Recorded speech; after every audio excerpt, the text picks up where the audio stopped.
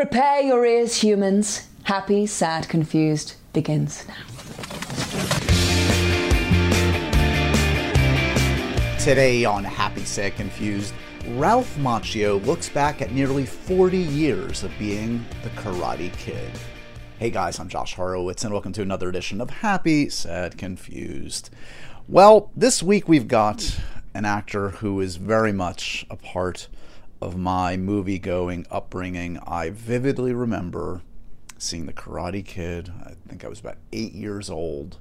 Probably saw it a half dozen times that summer of '84, and since then, I don't even know how many times. So suffice it to say, very surreal and wonderful to get to know Ralph Macchio all these years later for this Happy, Sad, Confused episode. This was a live event at Symphony Space in New York City on the Upper West Side of Manhattan, very close to where I grew up, so that made it all the more fun too. Always loved doing events with Symphony Space. We've done some fun stuff over the years, Sam Hewen, etc. And it's a beautiful theater. Guys, check out their programming there. They do great work. And this was a really fun night, guys. This is Ralph Macchio talking about his life and career, from working with Francis Ford Coppola in The Outsiders to Karate Kid to the legacy of the Karate Kid, which of course continues to this day with the phenomenally successful Cobra Kai. It's a crazy story, a crazy journey for Ralph, and it's really cool to see what that initial film, directed by the great late John Avildsen of Rocky fame, has borne. How it's given inspiration and passion to new generations. My nieces and nephews watch Cobra Kai. I'm sure if you're listening and you grew up with Karate Kid, maybe your nieces, nephews, and kids watch Cobra Kai, and it's just fun to see. This is a franchise. Yes, sometimes that's a dirty word, but in the case of this, it's a kind of a beautiful thing to see how it's evolved and become something that different generations embrace. So anyway, this was a great chat. Ralph has a fantastic new book called Waxing On that recounts all of these stories and many more. And he is, as advertised, super nice, crazily, seemingly well-adjusted family guy who just happens to have portrayed some of the iconic characters of the 80s and even 90s. Let's talk My Cousin Vinny, right? Come on. Anyway, that's the main event today. Other things to mention, well, as always, it's busyness around here. We're getting prepped for our next big live event. I encourage you guys, there are tickets available to my event with Sylvester Stallone next week, November 11th at 92 NY. That's a big one, guys. Talk about 80s icons. Sly Stallone? I'm kind of nervous, very excited. I'm just starting to do my prep now. I mean, what do you even talk about with Sylvester Stallone? Where do you even go? Big choices ahead for me to figure that out. That's on me. But I promise a great night. November 11th at 92 NY. Tickets are available. If you can't be there in person, virtual tickets are available as well. All the information is in the show notes. If you want to watch the video version of this conversation with Ralph, it's very easy. Just go to YouTube, youtube.com/Josh Horowitz. Give us a subscribe. And you can watch that and the Henry Cavill conversation, the Tom Felton conversation. Virtually every conversation that I do on the podcast is available in video form on YouTube. Plus, of course, my last plug for my own shenanigans, Patreon. For the diehard Josh Horowitz, Happy, Sad, Confused lovers, that's where you get your discount codes to the live events. That's where you get the early announcements on the guests. That's where you get the merch. That's where you have the opportunity to ask guests questions. That's where you get the early access to the podcast and the video version of the podcast, and much, much more. Patreon.com/Happy, Sad, Confused. That link is in my in the show notes here. It starts at $5 a month. You can go on up if you're so interested. But it's a fun place to be. It's a nice little community we've created. Check it out if you're so inclined. Okay, let's get to the main event because this is a big, long, juicy conversation. The energy was great at Symphony Space. I hope you get a sense of that from this chat. Yes, there are some video clips in here, but I think they will translate in audio form. We have a nice little video message that you'll obviously hear in this from a close friend and co-star of Ralph, later on in the show that caught him off guard in the best possible way. He was very touched by that. Look forward to that. And let me take you back about a week, 10 days ago to a great night in New York City. Me and Ralph Macchio. Enjoy. Hello, Symphony Space. Hello, Upper West Side. How you guys doing tonight? I am indeed Josh Horowitz. Thanks so much for coming out tonight, guys. I am a born and bred Upper West Sider. This is my home base, so it means a lot to be at Symphony Space with you guys and in this beautiful theater. We have an amazing guest tonight, guys, for this live Happy, Sad, Confused. There is a lot of history to cover tonight. Wow, from Coppola and The Outsiders to The Karate Kid, from Cobra Kai to beyond. This guy is the ageless wonder that is Mr. Ralph Macchio, of course, and his new book, I should mention, which is excellent. If you've not picked it up, you need to, is Waxing On, The Karate Kid and Me. We're going to divulge all the secrets, nearly 40 years of secrets for The Karate Kid in this book. I think it's safe to say that nobody as big, I remember when the movie came out initially, as I'm sure many of you do, it was a phenomenon, but who could imagine it would have the long legs it has? It's bigger than ever in some ways. So this is a thrill to get to meet Ralph tonight in this context. Please give a big Symphony Space welcome to the one and only Mr. Ralph Macchio.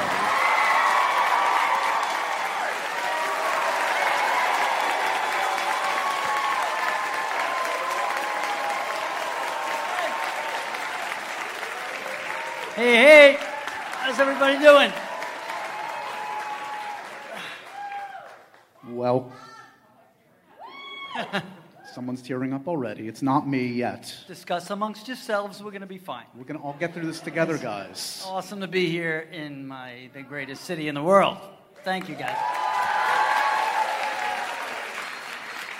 Just a couple born and bred New Yorkers talking movies for an hour. This is going to be fun tonight, man. Thanks for taking the time out, and congratulations on this book. This is quite an accomplishment. Thank you.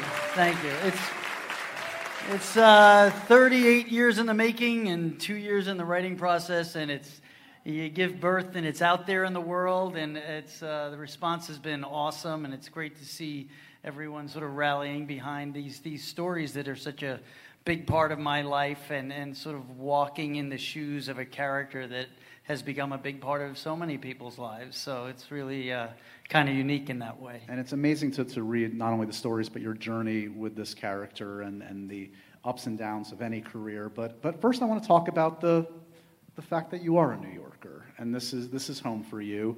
Talk to me a little bit about your upbringing. You're a Long Island kid. You're still a Long Island kid. Still in Long Island. Capital G. I grew up in the town of Huntington area. My parents are still there, God bless, in their 80s. They're married and wonderful, and they created this thing. It was mom, dad, my younger brother, Steve. Kind of working class-ish family, but my dad was a self-made man, started out as... my uncle, his uncle had a laundromat, and then my dad had a laundromat, and then that was sort of like the cash flow in the early business, and then the cesspools would overflow from the soapy water, and then he bought a pump truck, and then he built that into a pump truck business, and then some real estate and other things, so I worked at the laundromat. That was the first job. That's where the segue was. I worked at the laundromat giving change, and fortunately there was a movie theater at the end of the shopping center, so I would sneak into the movie. No, I'd pay for tickets and go to the movies. Although one time I realized if you climb across from the top of the laundromat, like you go up in the attic thing and you could walk across the other stores, I was able to see the screen from the corner, but then I said, "This is not really a movie." Intended, no. That's my 14-year-old adventurous self. But and movies was where as a in between the Saturdays at the laundromat and working in Little League baseball and wanting to be Tom Seaver or whatever at that time. Any Mets fans in the house? All right. Any Yankee fans in the house? Well, they're both playing golf tomorrow. So, but anyway, so I would when I was coming home from school as a little kid, and I write to this in the early part of the book. My mom would have on what was the 4:30 movie, Channel 11. I'd watch, it would be Casablanca, it would be Singing in the Rain, it would be Fred Astaire and Ginger Rogers, and that was. So that was the early stages of me becoming infatuated with storytelling, and I wanted to be Gene Kelly as a kid. I will say, reading the book, nothing connected me more to you than reading about WPIX and Entenmann's Donuts. I just felt like there is definitely Entenmann's shared genetic material with this man in some way. So a lover of movies, a lover of musicals, but as you just talked about, your family was not clearly in the business. No. So what did they make of young Ralph's interest in the arts? I think my mom, she had such a, I remember hearing about Betty Grable all the time. She loved Betty Grable, right? So for the youngsters out there, you got to look it up. But so I think there was a piece of my mom, because she could sing and she could sing well. I think there was a piece of her that she never did that, but it was not crushing on. It was not like she didn't fulfill her dream or anything like that. So when I asked to take, my cousins were taking tap dance lessons. They felt, for the reason of social getting involved with whether it was Little League or dance classes, just social activity. So I went into that, and I didn't suck. I wasn't awesome, but I hit my mark, I smiled, and even then I looked a few years younger than I was. So I probably looked better at it than I was, because this kid's 5, he's amazing. I was 16. No, not true. It's a miracle. Anyway, that's a bit of a spread. Exaggeration for effect, folks. But you found early success? I mean, did you find one job immediately led to another? No. At that point, it was just fun, Yeah. And I enjoyed the thrill of the footlights, like I still do. Even right now, I was back there waiting for the announcement, and I was getting all excited because this feels like home, being on stage, So, and I realized I was never going to be Tom Seaver. I did not have a 95-mile-an-hour fastball. So, what my parents thought, I think my dad was a bit like, okay, this is a phase, right. But it wasn't until high school, really. I was in the plays in high school and such, but always third guy in the back on the left, never, never Sky Masterson or Nathan Detroit. I was I actually played Harry the Horse in Guys and Dolls in high school. And Harry the Horse was Sheldon Leonard, this big, massive, he was a big TV producer, but he's totally miscast. But and then I had a tap number in the middle of Luck Be a Lady or something. But so it was part of me, and sports as well. Right. I really enjoyed sports and my sports teams in New York. So, it was high school time when I went in for an audition and got this Bubble Yum commercial. Wound up doing 2 of them. You could see them on YouTube. Totally embarrassing, but fun. Singing, dance. It was a Saturday morning, big smiles, over-exaggerated, animated. Sure. Sugar Bubble Gum commercial. That was the first. There's a lot of sugar in that gum. Yes. Big wads of it. And I had, they sent me a box. I had tons of bubble gum. It's amazing I have teeth right now. So that's sort of what started. And I would audition here and there before I got my first movie. And the first films, correct me if I'm wrong, it's funny because I just saw this documentary, which is excellent, about Robert Downey Sr. Yeah, I'm dying to see that documentary. Oh. I just gave them, they wanted to use a clip, and I had to sign off on that. You're in the documentary. So there's a documentary about the great Robert Downey Sr., who, for those that don't know, was this iconoclastic filmmaker. who I believe directed your first film. Yeah, he did. He had these New York underground films like Greaser's Palace and Putney Swope in the 60s.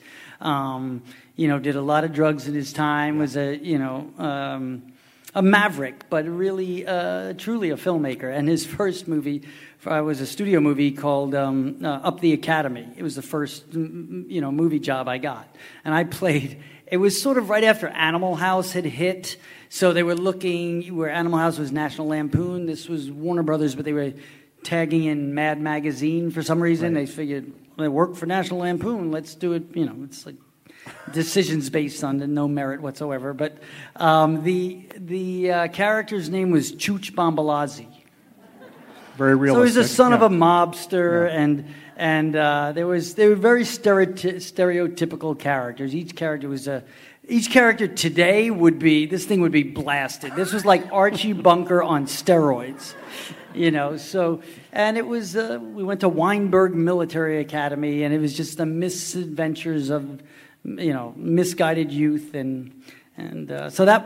it got me to the next one. And so at this point, were you studying acting, or was it all an instinct? No, that's a great question, because I really kind of started studying acting after I was in it for a little bit, when I realized maybe I should learn how to do this. I was cast for a look, and like I said, I looked younger than my age, so I could play 16 and be 19 or 20. So, and I played 16 for, I think, 37 years. Yes. I got 1 million of them, folks. But so what happened was, the next thing was, there was a talent casting thing for ABC television. Right. And I wound up getting seen in New York, and I was put into a show called 8 is Enough. Mm-hmm. And little ahs from the crowd. 8 is Enough was a TV show that had like canned laughter. It was an hour family dramedy, if you will. And I Was 9 Was Too Many. There's my next joke. But I did 21 episodes of that show, and it was wonderful to learn. And the great Dick Van Patten was sort of like a father figure and helped me to sort of understand the daily grind of doing a TV show and sort of understanding my place in the ensemble. And so that was that, and then the next one was the big break, the big movie break. So we have to talk about, Francis Ford Coppola. I mean, many actors go, yes. I mean, you count on one or two hands the great American auteurs, and Coppola is one of them. Yes. And of course, this great ensemble, The Outsiders.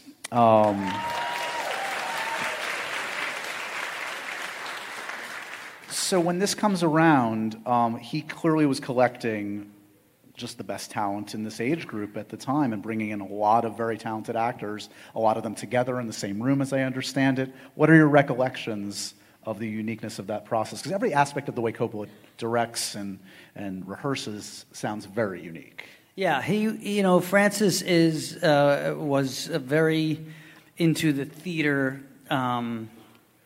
camp element of getting a group together and working with actors, especially young actors like us. I mean, the audition process, it's been documented how unique and difficult it was, because every actor was in one room watching the other actor try out, which is really unnerving, because you're trying not to listen to the other actor read a scene a certain way, and you're trying not to look at the director to see if he's responding positively, because then you wind up acting by number, painting by numbers, and it was tough not to do that, and tough to say, boy, he really likes him, he's, I'm screwed, and, it gets inside your head. But Francis was, his theory was to mix and match, give me a Dennis Quaid and a Patrick Swayze and a Mickey Rourke and Ralph Macchio. Okay, wait, let's go with Helen Slater and and Tom Cruise and Scott Baio, and he would just put all these pieces together. If you can imagine, those are the names that were all in this room. Yeah. Because before they were those names that might have been recognizable, but and I wanted to only play Johnny Cade.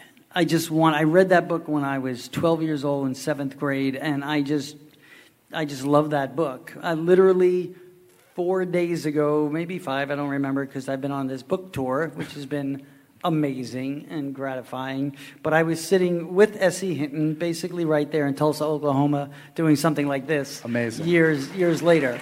So And surreal, yeah. I was able, to speak. It was author to author, which was really nice and quite wonderful. But so anyway, so then and I got the part of Johnny Cade. I mean, it was like my first big, huge, massive victory. It was the dream come true with one of the greatest filmmakers, like you said, of our time, American cinema, certainly. But to spin back a second to your question of when I started studying acting, it was when I first auditioned for The Outsiders before the group audition. I auditioned for Fred Roos, which was Francis's producer, and he cast The Godfather and American Graffiti. If you know anything about these films, some of the greatest casts ever assembled. But I did not get it. I did not get a second call back. I wasn't kind of ready, is what the feedback was. And that's when I started taking acting classes in L.A. at the Beverly Hills Playhouse at the time. And I used one of the scenes from The Outsiders as a scene study scene, the hospital scene. Let's, if you'll indulge me, we have a clip from The Outsiders because it's worth revisiting. It's okay. A beautiful. There you go. Well, you're going to watch it again now. On the big screen. This is awesome. a great piece of filmmaking and marriage of score and acting. Let's go back and watch a little clip from The Outsiders. One morning I woke up earlier than usual. The church was colder than ever.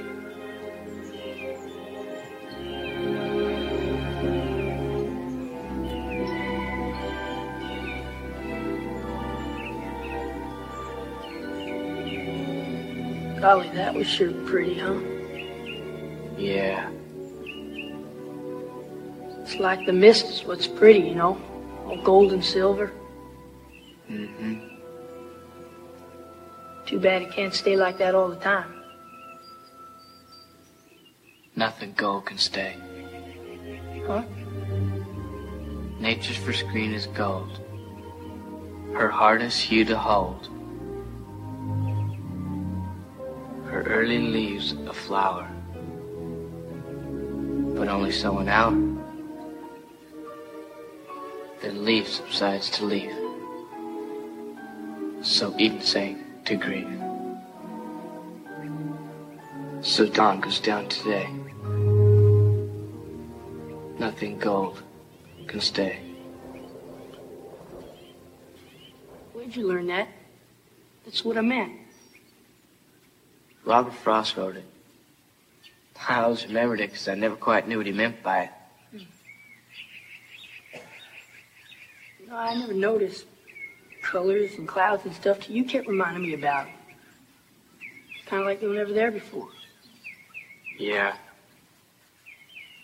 I don't think I could ever tell Steve or Two-Bit, or even Derry about the clouds and sunset. Just you and Soda Pop. Maybe Cherry Valance. Guess we're different, huh? Shoot, yeah. Maybe they are. Maybe you're right.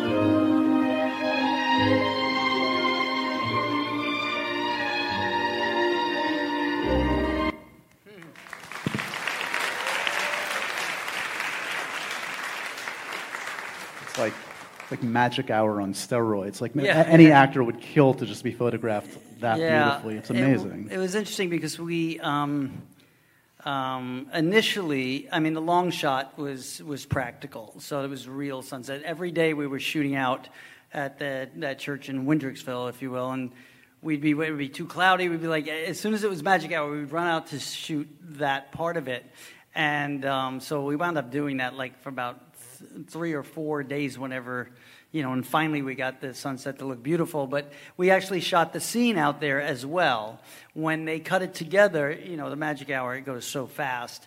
And Francis had this, since there's so many Gone with the Wind metaphors and reading of Gone with the Wind, which had that rear screen projection style where you have the background as sort of the process. So any of the close-up shots, the medium shots were in a sound stage with the projection. So we weren't really outside, and they just put the barbed wire, and it always was odd. I didn't know how it was going to come together. And it's, I mean, when you look at it, it does have a little bit of a theatrical element to it. But, so did this book that was written by a 16-year-old girl in 1967 or whenever it was, I mean, it works. It gives it an as heightened as it is, Yes. a timeless quality. And I love, that was the time when he was shooting, what was it, the One from the Heart? One from the Heart Completely beforehand. on a soundstage, Yeah, right? the whole thing was on a sound. But he was experimenting with, Francis Coppola was way ahead of all the digital stuff. He was saying someday you shoot the whole movie in one room, and it's and he's about to start another film right now, a self-financed big megalopolis. Exactly. So God bless him. That was it was just such a special time, and it's such a special role for me. I'll never forget. And you guys don't let me forget it, because I'll see teenagers and kids come out with a book, and I'll sign "Stay Gold," and they scream and they squeal, and I'm probably older than your grandfather, but it's cool. It's cool. There's nothing but love in the air from my young greasers. Well, luckily you wouldn't have another iconic film just around the corner that people would be quoting to you for 4 decades, would you? Right. No. Yeah. That brings us, of course, to The Karate Kid. So, like I said, the stories in this book are fascinating, and let's just get right to it. The funny thing is, the story of your involvement in this film actually begins pretty close by, across the park, on the Upper East Side. Yes, 80-something Street, I always say. I think it was, I have to go back there to see if I can remember which building is John's building. Right. John Avildsen, the great director of Rocky and The Karate Kid. Just another audition at the time? What was it? Give me some context. No, I write to this in the book. I got a call, that they were making a movie called The Karate Kid, and I was like, is it a cartoon? After school special? It's such a cheeseball title. It shows you what I knew. Maybe I knew I'd be carrying it for the rest of my life. That's what I probably. And it was John Avildsen, and Rocky was a big part of my childhood, and I saw that movie, like 8 times in a row in the movie theater. Ran anytime I saw his steps, I'd run up to the top of them and do my Rocky imitation. So I was. And it was to read with the director, which was awesome. And I felt like, well, maybe because The Outsiders, I had some nice reviews in that. Mm-hmm. I thought maybe I'm meeting with the director. I don't have to go through all the hoop jumping. I write insert record scratch here, because I walk into John's apartment building, and I get up to the floor where his apartment is, and it's packed with every possible teenage guy you could imagine. And I was like, okay, I guess I'm going to be waiting online like the rest of them. And he was reading with, he had a big video camera, and you could see this on YouTube. He actually posted my first reading of Daniel LaRusso, and you can find it on YouTube, as well as Pat Morita's, and my first meeting with Elizabeth Shue. These videotapes, he posted them. So it's really fun, and I like to brag that my book comes with visual aids. We have the visual aid here. Oh, Shall we take a look? Oh, sure. God, I didn't even know that. He just led me down the road. This is a remarkable piece of tape to look Yeah. at. So this is, just for context, what John did, the late, great John Avildsen, is he spliced together. You weren't at this point No, in the room. I had not met Pat Morita at this point. He had read both of us one-on-one, as he did, and he was cutting the tape together to prove to the studio that these are his 2 choices, and the studio wasn't too open to Pat Morita, nor was the producer Jerry Weintraub. They just felt he was Arnold on Happy Days, and he was a stand-up comedian, and he's not Mr. Miyagi. I mean, who else is Mr. Miyagi? Exactly. There's only one. Let's take a look. The evidence is on the screen. Now, what's happened before this is that you've been at a Halloween dance with Allie, and everything was going terrific. And these kids jumped you and chased you, and they beat you up. And just before He's explaining totally, the script up to Miyagi this shows point, up setting me up for the and, scene. wipes them out, and you weren't quite sure who it was, because Yeah. you were almost unconscious. And now you've come to at his place, and he's bringing you around.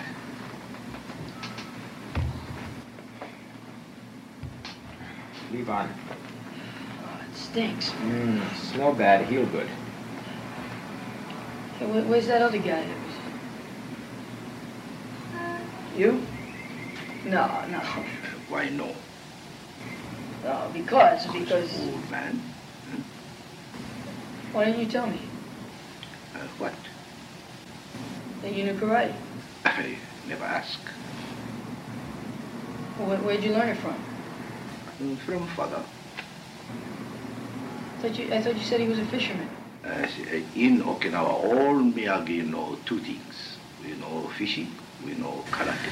In fact, karate comes from Okinawa. You see, matter of fact, Miyagi ancestor about 16th century bring to Okinawa from China was called te. And then some fancy pants uncle called it karate, M-E hand. I always thought it came from Buddhist temples and stuff like that. That's what I thought. You watch too much television. That's awesome, man.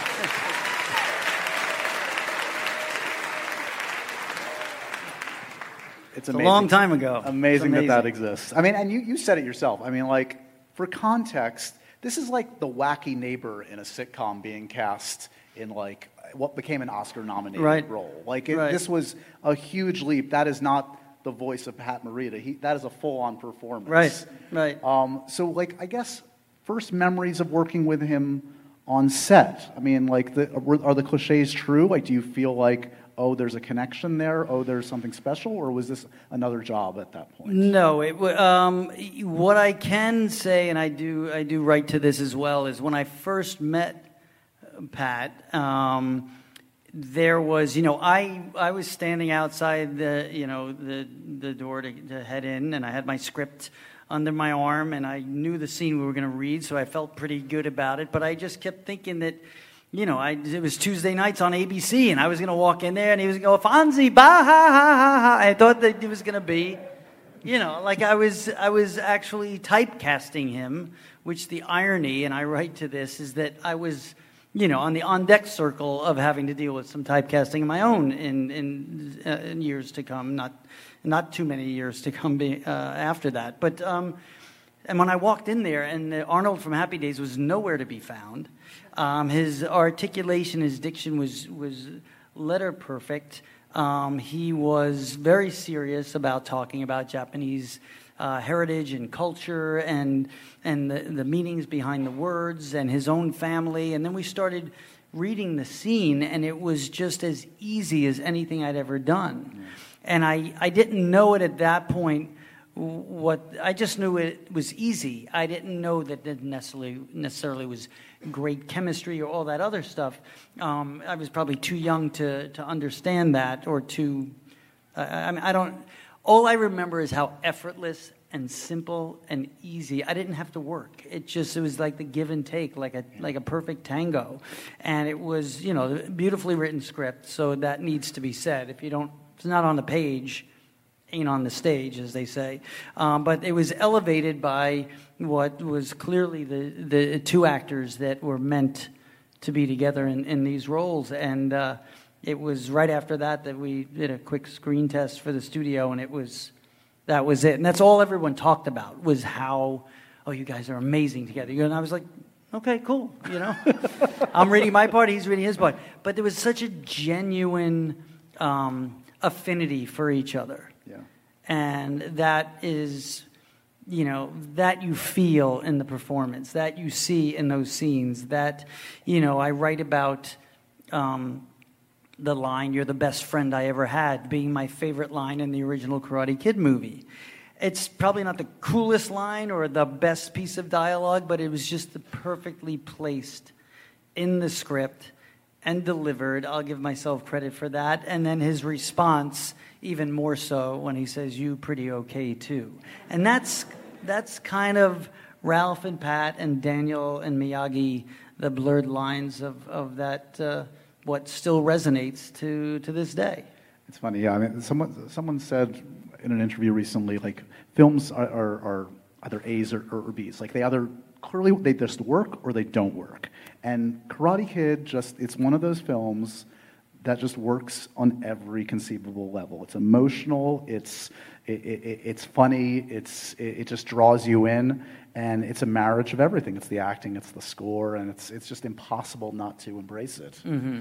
Yeah, and it does start with the script, but it's all the components, and especially that film, and to this day resonates, and because it works on a human level as well. The themes in The Karate Kid are the themes, as much as the tone is different in Cobra Kai, and I'm sure we're going to get there. As much as the tone is different, the themes are the same, and it's grounded in what made The Karate Kid something that stood the test of time. And then the pop culture of it all became something else, to get him a body bag and sweeping the legs and catching flies with chopsticks, and it's insane. You do embrace a lot of like the so-called controversies over the years. For instance, let's get a show of hands. Was the crane kick legal? Do you think it was legal or not? Yes, legal? Yeah. No, illegal? It's kind of a split decision. Okay. I like it. Listen, I always say this. If you're still debating about a movie that was made 84 years in 1984, 38 years ago, I don't look that good. If they're still talking about it, that's pretty amazing. It is. And it's fun. Yes, that's in my chapter called Theories and Debates, and the birth of Cobra Kai. Before we get to Cobra Kai, I don't know if you realize this was going to be a This Is Your Life Macchio experience, but I do want to show you one clip. And the funny thing is, okay, so I selected this clip before I finished the book, and then I'm reading the book, and then I find out that this is a scene that you actually don't love your performance in. So I apologize in advance. No, it's not. I know what you're talking about. We can talk about it after, but okay. Let's think. This is a key sequence towards the end of the film, just when it gets really exciting and emotional at the very end. Let's take a look at The Karate Kid. Mr. Miyagi? You think I had a chance at winning? Win, lose, no matter. No, it's not what I mean. I had good chance. Well, can you fix my leg? I mean, with that thing you do? No need fight anymore. You prove a point. At what point? That I can take a beating? I mean, every time I see those guys, they're gonna know they got the best of me. I'll never have balance that way. Not with them, not with Allie. Not with me. Hey. What? Close your eye.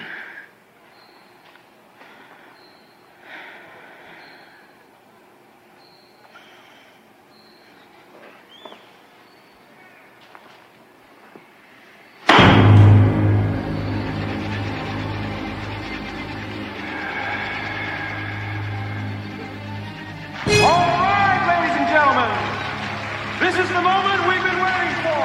The present day. Daniel LaRusso's gonna fight? Daniel LaRusso's gonna fight! Now isn't this what it's all about? You know it! How's the leg, son? All right, easy to man. The final man to determine who will emerge victor and champion of the All-Valley Under-18 Karate Championship.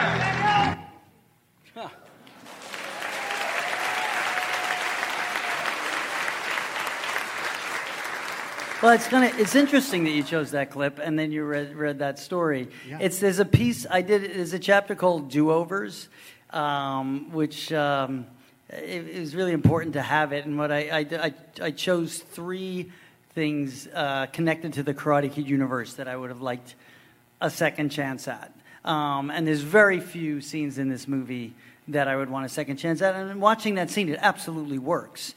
It's just a moment before Miyagi brings his hands together when Avildsen was trying to get me, when in rehearsals we had it, I had the tears going and the whole, I was really consumed with the emotion of like I let everyone down, like a few weeks before then. And when we went back to shoot it that day, for whatever the reason, the emotion was not coming up, that way. So I was manufacturing more of the frustration than actually a kid that actually loses control, and he's really he's crying because he feels alone and he's let everyone down. So it was a piece of a performance that I wanted to infuse into that never sort of got there organically. The worst thing to do is pretend to cry, and then it's bad acting. So at least I did that right. But and John was also I think he wanted it to get there, and I always wondered. The camera shot stayed on Pat, across me on Pat the whole time.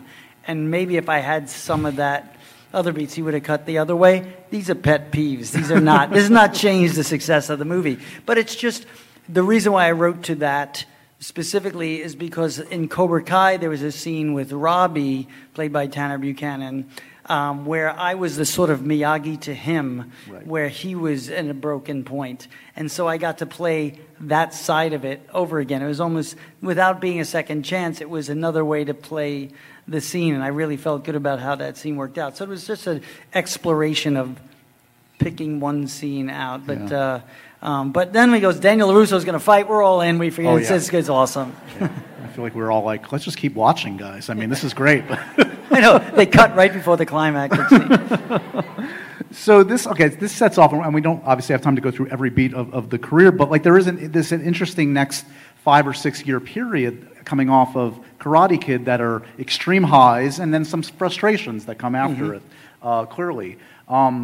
Because around Karate Kid 2, which is a huge hit. I mean, I remember that Peter Cetera song, I will never get out of my brain. That was everywhere. And then you're on Broadway. You're on Broadway with Robert De Niro. Yes. So it must have felt like, put me in your shoes back then. Did it feel like you were riding high? Yeah, I mean, that was crazy busy time. That was... I had a film called Crossroads. If you're a musician, people really like Crossroads. It's got some great music, and the great Steve Vai, Walter Hill directed that film. Directed films like 48 Hours, and so I was very excited to make that movie. It came out in the spring of '86, and then the Karate Kid Part 2 came out in the summer of '86. I was on Broadway at the Longacre Theater with Robert De Niro and Burt Young, and that was my Beatles leaving Shea Stadium summer. Like every time I came out, I had a security bring me into. It was like just crazy time. Meanwhile, when I left the theater, I would go to Shea Stadium to watch the '86 Mets. So it was like everything was happening at that point, Yep. And it's an interesting time because it was moving really fast.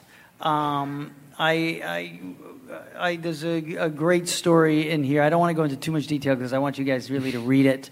When I was, there's a great Warren Beatty story. He comes in to see Cuba and His Teddy Bear, which is the play I did with De Niro, and everyone came to see that play. I was on Broadway with De Niro, so it was amazing. If I could turn back time, and to take things in stride at that age, when everything, it's tough to do. As you get older, you're like, I should have smelled the roses a little bit more. But there was a time I was frustrated at the end of that run when they were setting up Karate Kid Part 3, and I really didn't want to make the movie. I didn't even know what the script was, but there were other movies that were there and with some great directors that I might have had a chance at that I couldn't. Sidney Lumet was the one filmmaker that I was talking to. I was starting to get frustrated with all this, with the connection to Karate Kid and the sort of the typecasting that was happening, and the fact that I couldn't offset it with. I mean, doing the Broadway play was awesome, but that wasn't a movie. It was only reaching a certain amount of people. So there's a great story where Warren Beatty was. I didn't think he had any plans of mentoring me or offering advice, but he basically did, about how I shouldn't downplay the commercial successes because they give you the opportunity for some of the artistic risks that you want to take. And it was just a poignant moment, and it's really a nice story in the book. So coming off of Karate Kid 3, which, as you said, was a bit of a disappointing creative experience for you, did you feel like there was any chance in hell you were ever going to play this character again? No way. No, but coming off if you told me that in 2022 I would be squaring off with Terry Silver,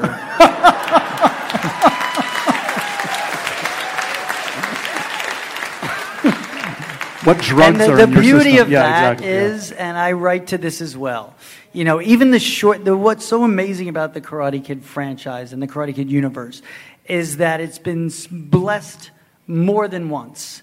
Where even the shortcomings, in my view, have now bear fruit and health insurance, thank you, because I'm working, going forward. So it's kind of like, be careful what you think you know. Yeah. And that's just a little message for, through me walking in these shoes, what, youth is wasted on the young. You don't see that, but it's maybe a young reader may...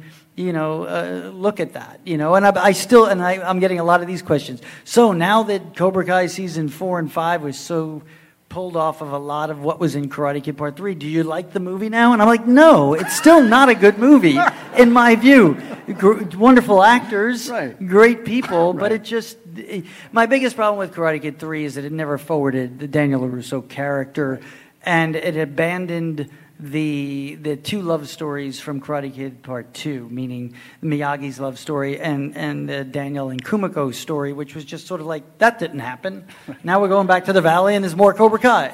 But who knew, man? It's just pretty eye-opening. And one of the many reasons I dove into writing the book, because I have this uniqueness of this movie that is such a big part of so many people's lives that is now relevant today. It's never gone away, but more relevant with the explosion of Cobra Kai, that I have 12 and 13-year-old kids who run up to me and they know who Mr. Miyagi is. And that's kind of wonderful that legacy carries on, and they somehow back themselves into the original film from the series and vice versa. So in the many years between 3 and Cobra Kai, I know your relationship with Karate Kid must have been a complex one. It had its ups and downs and wrestled with how you felt about it. And it's funny because, again, as I'm reading the book, I'm like, oh my God, he must have been offered every crazy idea for a reboot or sequel. In my head, I'm like, I bet they had a Rocky Karate Kid combo thing, and then I reading the book, and someone pitched you a Rocky Karate Kid thing. It's crazy. It's great. There was so many. I tap into some of the funniest or silliest or ridiculous reboot concepts over in the late 90s. I mean, after My Cousin Vinny, which was... I affectionately call the late for dinner movie, because when it's on, you're just going to be late for dinner because you just can't leave in the middle of it.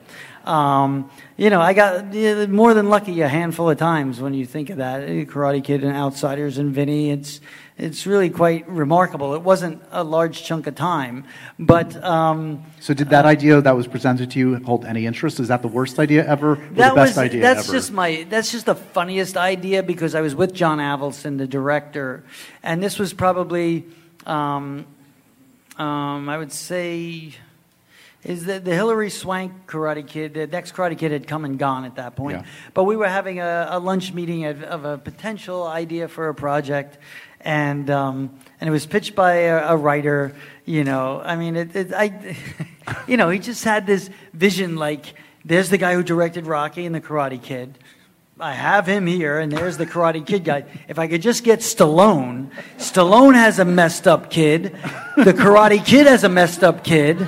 You get Mickey and Miyagi together, somewhere between Philly and Newark, and this thing is going to be the biggest movie ever. Now, what's so funny is John sort of laughed it off. He said, You don't cross. It's so funny now. You got Superman sleeping with Batman, and Wonder Woman is best friends with the Hulk, and it's unbelievable. You know, the multiverses. There's 3 Spider-Mans at once. So it kind of was ahead of its time, and who knows? Someone may pull this, and they'll get both of us in walkers and wheelchairs in 5 years making. But it was just it was everything that was right and wrong about Hollywood in that moment. It was like, how can we fit a square peg in a round hole? And then there were other ones about, you have a kid with a drug problem, and Miyagi's a ghost, and, but I think, and I affectionately write about this in the book, that it was less about people saying, hey, I have the greatest idea, and more about them saying, I love this character, I loved you in this character, I loved Pat in his role, and Elizabeth Shue, and all I want more. Yes. I want more. It was, and unfortunately, decades later, John, Josh, and Hayden, the creators of Cobra Kai, the 3 biggest Karate Kid fans you will ever meet, figured out a way to give us more, and it feel fresh and contemporary and relevant and still nostalgic at the same time. It's a miracle of a series, because it's like, these guys, John, Josh, and Hayden, like, their resume didn't necessarily scream like, oh, they're going to be the right guys to do this necessarily. No. They wrote and created Hot Tub Time Machine and Harold and Kumar. And they were saying the guys who created, and they're fantastic writers across the board. They are the reason Cobra Kai is what it is. They drive the ship. They see it more clearly than anyone, certainly more than me and Billy Zabka, because we're so protective. But they did you get it immediately, the pitch? Like, because you were, as I understand it, kind of the last one in. Yeah, pretty close. Yeah, I always was. I kept the Karate Kid film on such a pedestal that it was like, it's not high art, but it's a film. I've gotten so much from you guys over the decades on how much this has meant, that to sort of soil that or toy with it in a way that would take the shine off the apple, it felt like I'd rather leave the painting alone instead of trying to add more colors to it. But imagine me getting a call saying, the guys who created Harold and Kumar and Hot Tub Time Machine want to pitch you the continuing story of the Karate Kid. I was like, okay, rated R stoner comedies, and coming of age stories. Well, not to mention, like it's a pretty magnanimous gesture for you, who's been so protective of this character, to kind of embrace what had become now like this like fun meme and fan theory over the years. Right. That Daniel LaRusso was maybe kind of a dick, kind of an asshole. Yeah. No, they definitely heightened that his sort of, cocky kind of bravado that I brought into the room when I auditioned. I mean, even when you saw that tape, and I'm just kind of sitting there like this, I had a little bit of like, my crap don't stink. I'm pretty awesome. And it's kind of funny. That was me trying to be cool. I have nothing to back it up. But that element of LaRusso is peppered in the character, but what also is at the foundation of LaRusso is his sweet, genuine goodness. He even today in the Cobra Kai series, his intentions are always good. Right. He just sometimes is knee jerk and he lets his temper flare, and obviously that makes for better entertainment. So yeah, it was sort of a leap for me to when they said he's going to be a car salesman. I was like, really? He became a car salesman? Well, Mr. Miyagi had cars. That was their pitch. I said, all right, I get that. Okay. Sure. All right. But I don't know if he would, live off his one kick and rub it in the face of everybody. They said, well, yeah, but that's just going to be the beginning. So they really had to, win me over with that stuff. My main thing was that the spirit of Miyagi would have to be woven throughout the Cobra Kai series. Otherwise, I wouldn't be interested. I really needed to have his character part of the show, be it for the next generation younger cast and the sort of Miyagi-Do element, that mystical, it's not even mystical, that palpable mentor to him. And so then it made sense that LaRusso, without Miyagi, would have his midlife crisis where he would lose his balance and not see things clearly. And obviously you need conflict, otherwise you don't have a story going forward. And these guys, they cared so much, and I believed they wanted to make what the fans would love to see. Yeah. And the film Creed had just come out. And so that was an example of how to enter the Rocky Balboa universe and not have to make Rocky 7, right? So it was through the eyes of Apollo Creed's son. So through the eyes of Johnny Lawrence, whatever happened to this bully and whatever happened to his life, and that they obviously wanted to juxtapose that with the happily ever after. LaRusso had everything, and he has money, and he's now in Encino, and then the other guy's in Reseda, down and out. And so I got it, and I understood it. I just didn't know how it was going to truthfully work. And I would say, where's the funny in it? Where's the heart in it? And they say, they just convinced me with their caring so much for every nook and cranny of that original film and those movies that these were the guys to take the leap with. And now I look, incredibly intelligent when I'm pretty damn lucky once again. But, I did make the decision. I did. Yeah. And they delivered something that was above and beyond everything. And the low expectations, too, of the YouTube of it all. And they're going to do a Karate Kid thing with Johnny Lawrence and Daniel LaRusso. People were like, yeah, okay, this is going to be like Good Pain at the dentist. This thing is going to be just like a disaster, but I won't be able to look away. And all those low expectations helped us, because when it had all and everything and still embraced and respected the source material, which was the original film, then it was 100% on Rotten Tomatoes, and everybody was on board. A couple billion minutes of watch time later. Minutes, yeah. And one of the relationships that this rests on, just as it was you and Pat way back when, is you and Billy.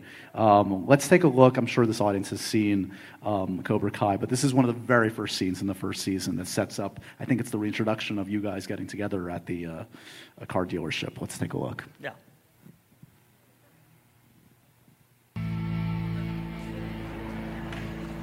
Johnny Lawrence, I knew it was you.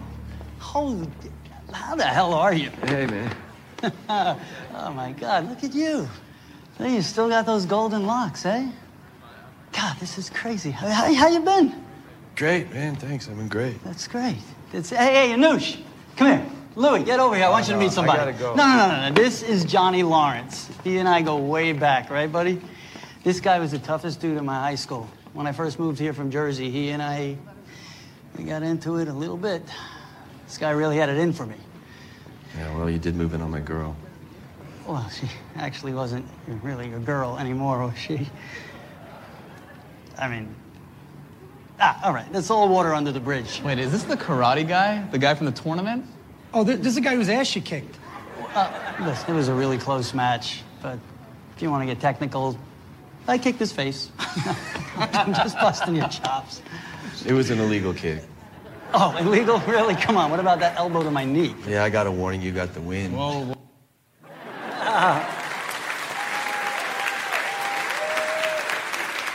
So, Zapka is just so good in this show, man. We have such chemistry together, and it just really is such a joy, and I think it elevates. And every season when we have scenes together, it just goes to another level. That one was, I had to say the line, "I kicked his face." Initially, I read it in the script. I'm like, guys, come on, you are setting it up. I get it. Okay, we want to say Johnny Lawrence, tough life.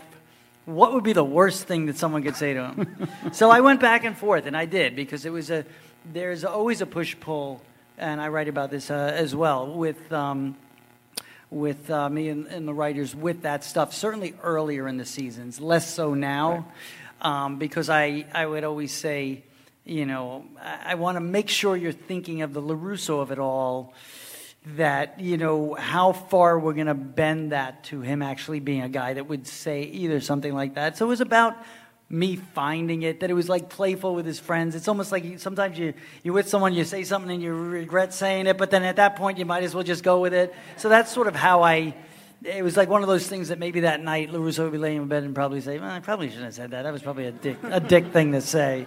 But in the moment, he has his buddies there. And so we're always working and collaborating through those moments. And they're important because I think then the scenes work organically and then we care, It must be so cool that you and Billy get to go on this journey together, decades now. I reached out to Billy Zabka to see if he had something to say to you. He sent a video in. Oh, God. Okay, let's see if he's going to regret what he says. Let's take a look. For the first time, as the anticipation of the crane kick loomed around the corner, the swell of excitement was palpable. Conti's music built, Adelson's edits elevated, LaRusso assumes the position. All right, that's enough for now. Hey, you doing there, Ralphie? What's up, everybody? Hey, Josh. Honored to be with you here on the stage. I just finished this unbelievable book, this retelling of amazing legacy in life and film, and I was a part of a lot of this, but I learned so much from it as well. Ralph, well done. I'm so excited that you're out promoting this. I was there while you were hiding away writing this over the last year or two, and it's fantastic, buddy. So just can't wait to read it again. I have a couple questions for you while we're here. Question number one would be, who between us would you say during the films we were doing in the 80s had better hair? That's the first question. Secondly, to follow that up, currently we've done a couple duets on Cobra Kai, singing Eye of the Tiger and an REO Speedwagon song, and I'm just curious to your ear, which one of us carries a better tune? So there's the questions. I'll let you have at it. Take it from here. It's nice to drop in. I'm going to get back to my reading. I could feel the dam about to reading. A thunderous roar from the Baronet crowd as they leapt to their feet, cheering and hugging and high-fiving as if at a major league sporting event. All right, that's enough. That's enough. Great job. Awesome. I'll hit him up later for that. All right, so what were his questions? That was funny. Hair and singing. 80s hair, who had the better hair? Wow, we had such different hair. I had an abundance of hair there that I miss. I miss the fullness.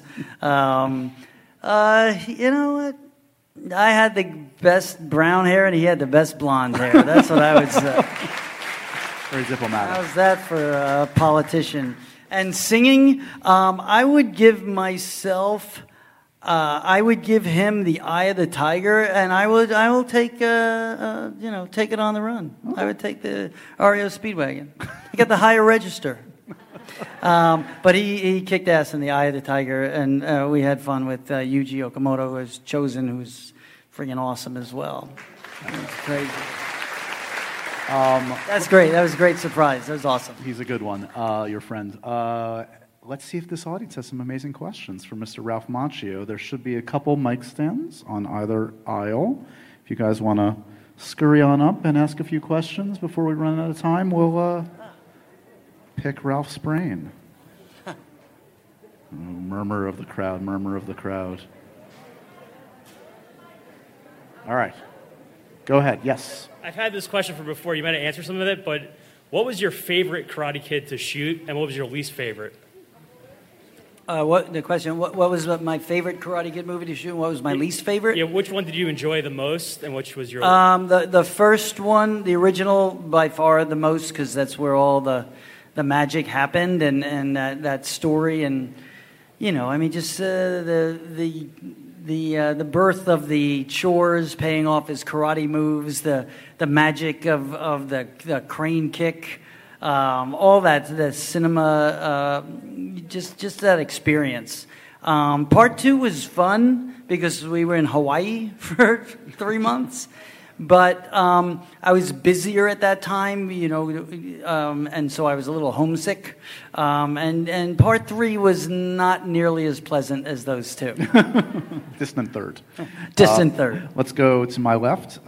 Yes, what's your question? Yeah, go ahead. Hi. Can you talk a little bit more about My Cousin Vinny, and specifically when you're going for the puppy slush and you say, "Can you fill this up?"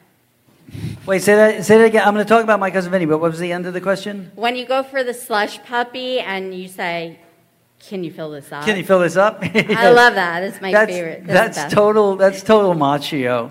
That's so me to say, like, even if I'm at a movie theater now, as we're slowly but surely starting to get back, and I get a popcorn handed and it's not topped off, I'm like, seriously? Can you fill this up? I mean, this is air. You're charging $15 for this, and it costs you 20 cents.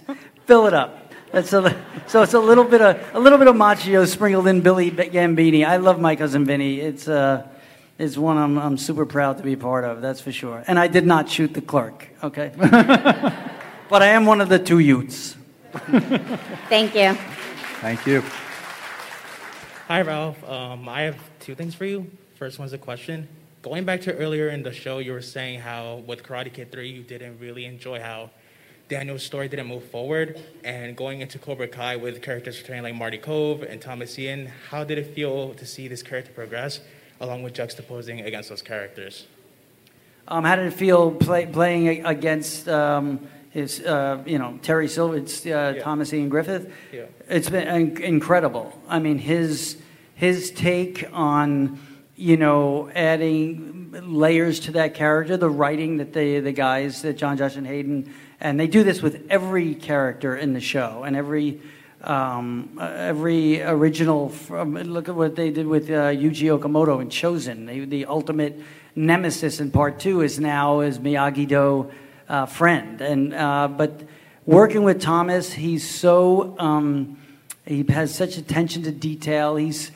He loves leaning into the heightenedness of it, but he does not play the cartoon of it, where he felt the cartoon of it was a part of what Karate Kid 3 was, and he's very conscious of that. He's a black belt. He's a true martial artist, and he's 6'5" and very difficult to fight.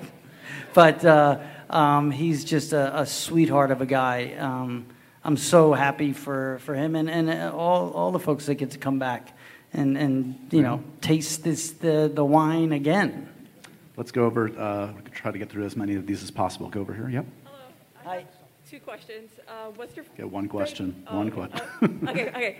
So the one question that I really want to know is, Cobra Kai has been having a lot of like twists and things coming up. What do you want to see next on Cobra Kai that hasn't been done yet, that you'd like to work on or see?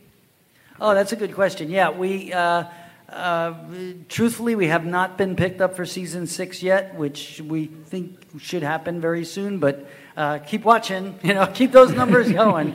But I think they teed up the international element that could happen, so it might be interesting to maybe get out of the valley.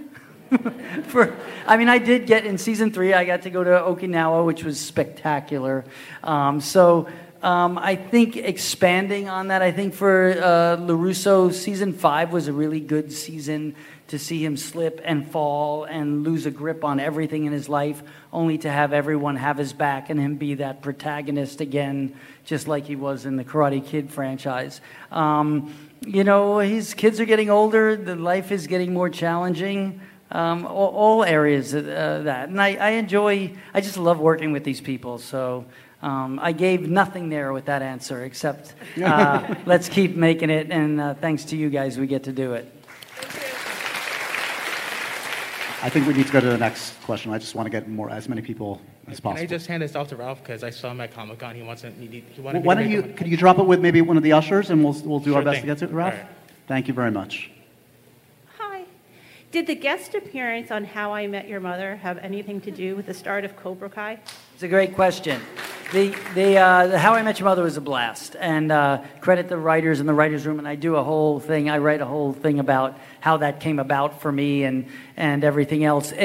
John, Josh, and Hayden always say No, it wasn't. It wasn't the How I Met Your Mother at all that made them have the idea. They had the idea years back. They just didn't know how to do it. It was at a point that there weren't streaming services and there wasn't the Netflixes or Amazons of the world where you could tell a 5-hour story in 10 half-hour parts. So, but it was in the zeitgeist, and these writers were, thinking of it. I love the whole Barney Stinson of it all.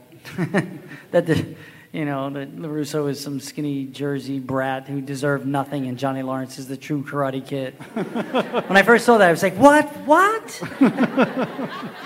It's fun." All right, let's go ahead, Greaser. Hello. Good shirt. Thank you. I was just wondering, because I heard that you had very good chemistry with a lot of your castmates on The Outsiders, and I was just wondering if you have any memories that you would like to share with us. Oh, The Outsiders was super special to me. I mean, I got close with Matt Dillon for a while. He was my New York buddy. I'm such a fan of his, and I remember running lines with him for the barbecue, the Dairy Queen scene that we had to shoot 2 days on that. We had to pick it up a second day, and I just remember being in his hotel room and us just running lines, and he was like, "You're the most professional actor I ever worked with." And I'm like, "No, I just want to learn the lines. Aren't we supposed to learn the lines?" I didn't think I was so professional because he was so great at improvising and his raw talent. And then C. Thomas Howell, we spent a lot of time together, getting on each other's nerves as two guys working every single day. And now he's such a good friend of mine, and it's awesome. I just did Rob Lowe's podcast. If you haven't heard it, that's up right now. It's talking about the Waxing On book. It's a kindred spirit with all those guys. And Diane Lane. Let's not forget the spectacular Diane Lane. Thank you so much. Thank you. I think we have time for one more. This is going to be our last question, guys. Yep. Hi, Ralph. My name's Monica. Definitely wanted you to know my name, even if you forget it. Okay, Monica. Oh, my God. You did not just say that. I know there's probably a lot of people in the world who felt like a Daniel LaRusso, but I was wondering, were there any moments on set that you've done a scene with maybe Xolo Maridueña, Mary Mouser, or Tanner Buchanan where you've seen pieces of yourself or pieces of Daniel in them and felt sort of proud? Great question, and I write to that as well. Yes, yes, and yes. The beauty of doing Cobra Kai, and something I was not expecting, was that emotional connection with these young actors that each have moments that are so beautifully mirrored by the writing staff of things that happened to Daniel LaRusso in the original Karate Kid franchise. Miguel is essentially the millennial Daniel LaRusso.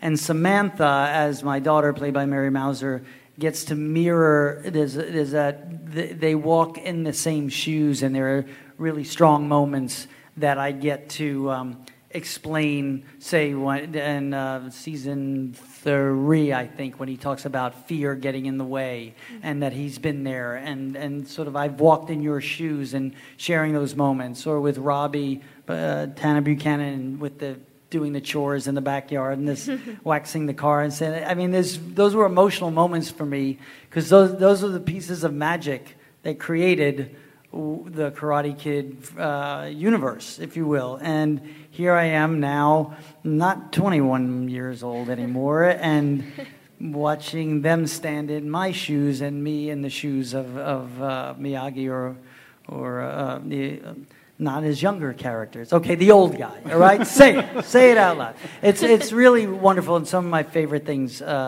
components in doing the show. And these kids are so talented. They're awesome. Their martial arts is awesome, and they're emotional. Xolo had a great season with season 5, I thought, and Mary as well. Awesome question. Thanks. Thank you so much. Well, we are sadly just about out of time. I do want to say, you carry the mantle of this amazing franchise so well, and it's so beautiful to see just all the connections from the beginning to where we are now, and it's going to continue clearly in some fashion, hopefully more Cobra Kai, and who knows beyond that. I want to thank this amazing crowd. I want to thank Symphony Space, guys. Make sure to check out, they do amazing programming day after day. Check out what they've got here. And I want to encourage all of you to check out this great book. This is honestly, we touched on like 3% of this book. Waxing On is the book from Mr. Ralph Macchio. Let's give it up one more time for Mr. Ralph Macchio. Thank you, guys. You guys are amazing. Thank you, man. Thank you. And so ends another edition of Happy, Sad, Confused. Remember to review, rate, and subscribe to this show on iTunes or wherever you get your podcasts. I'm a big podcast person. I'm Daisy Ridley, and I definitely wasn't pressured to do this by Josh.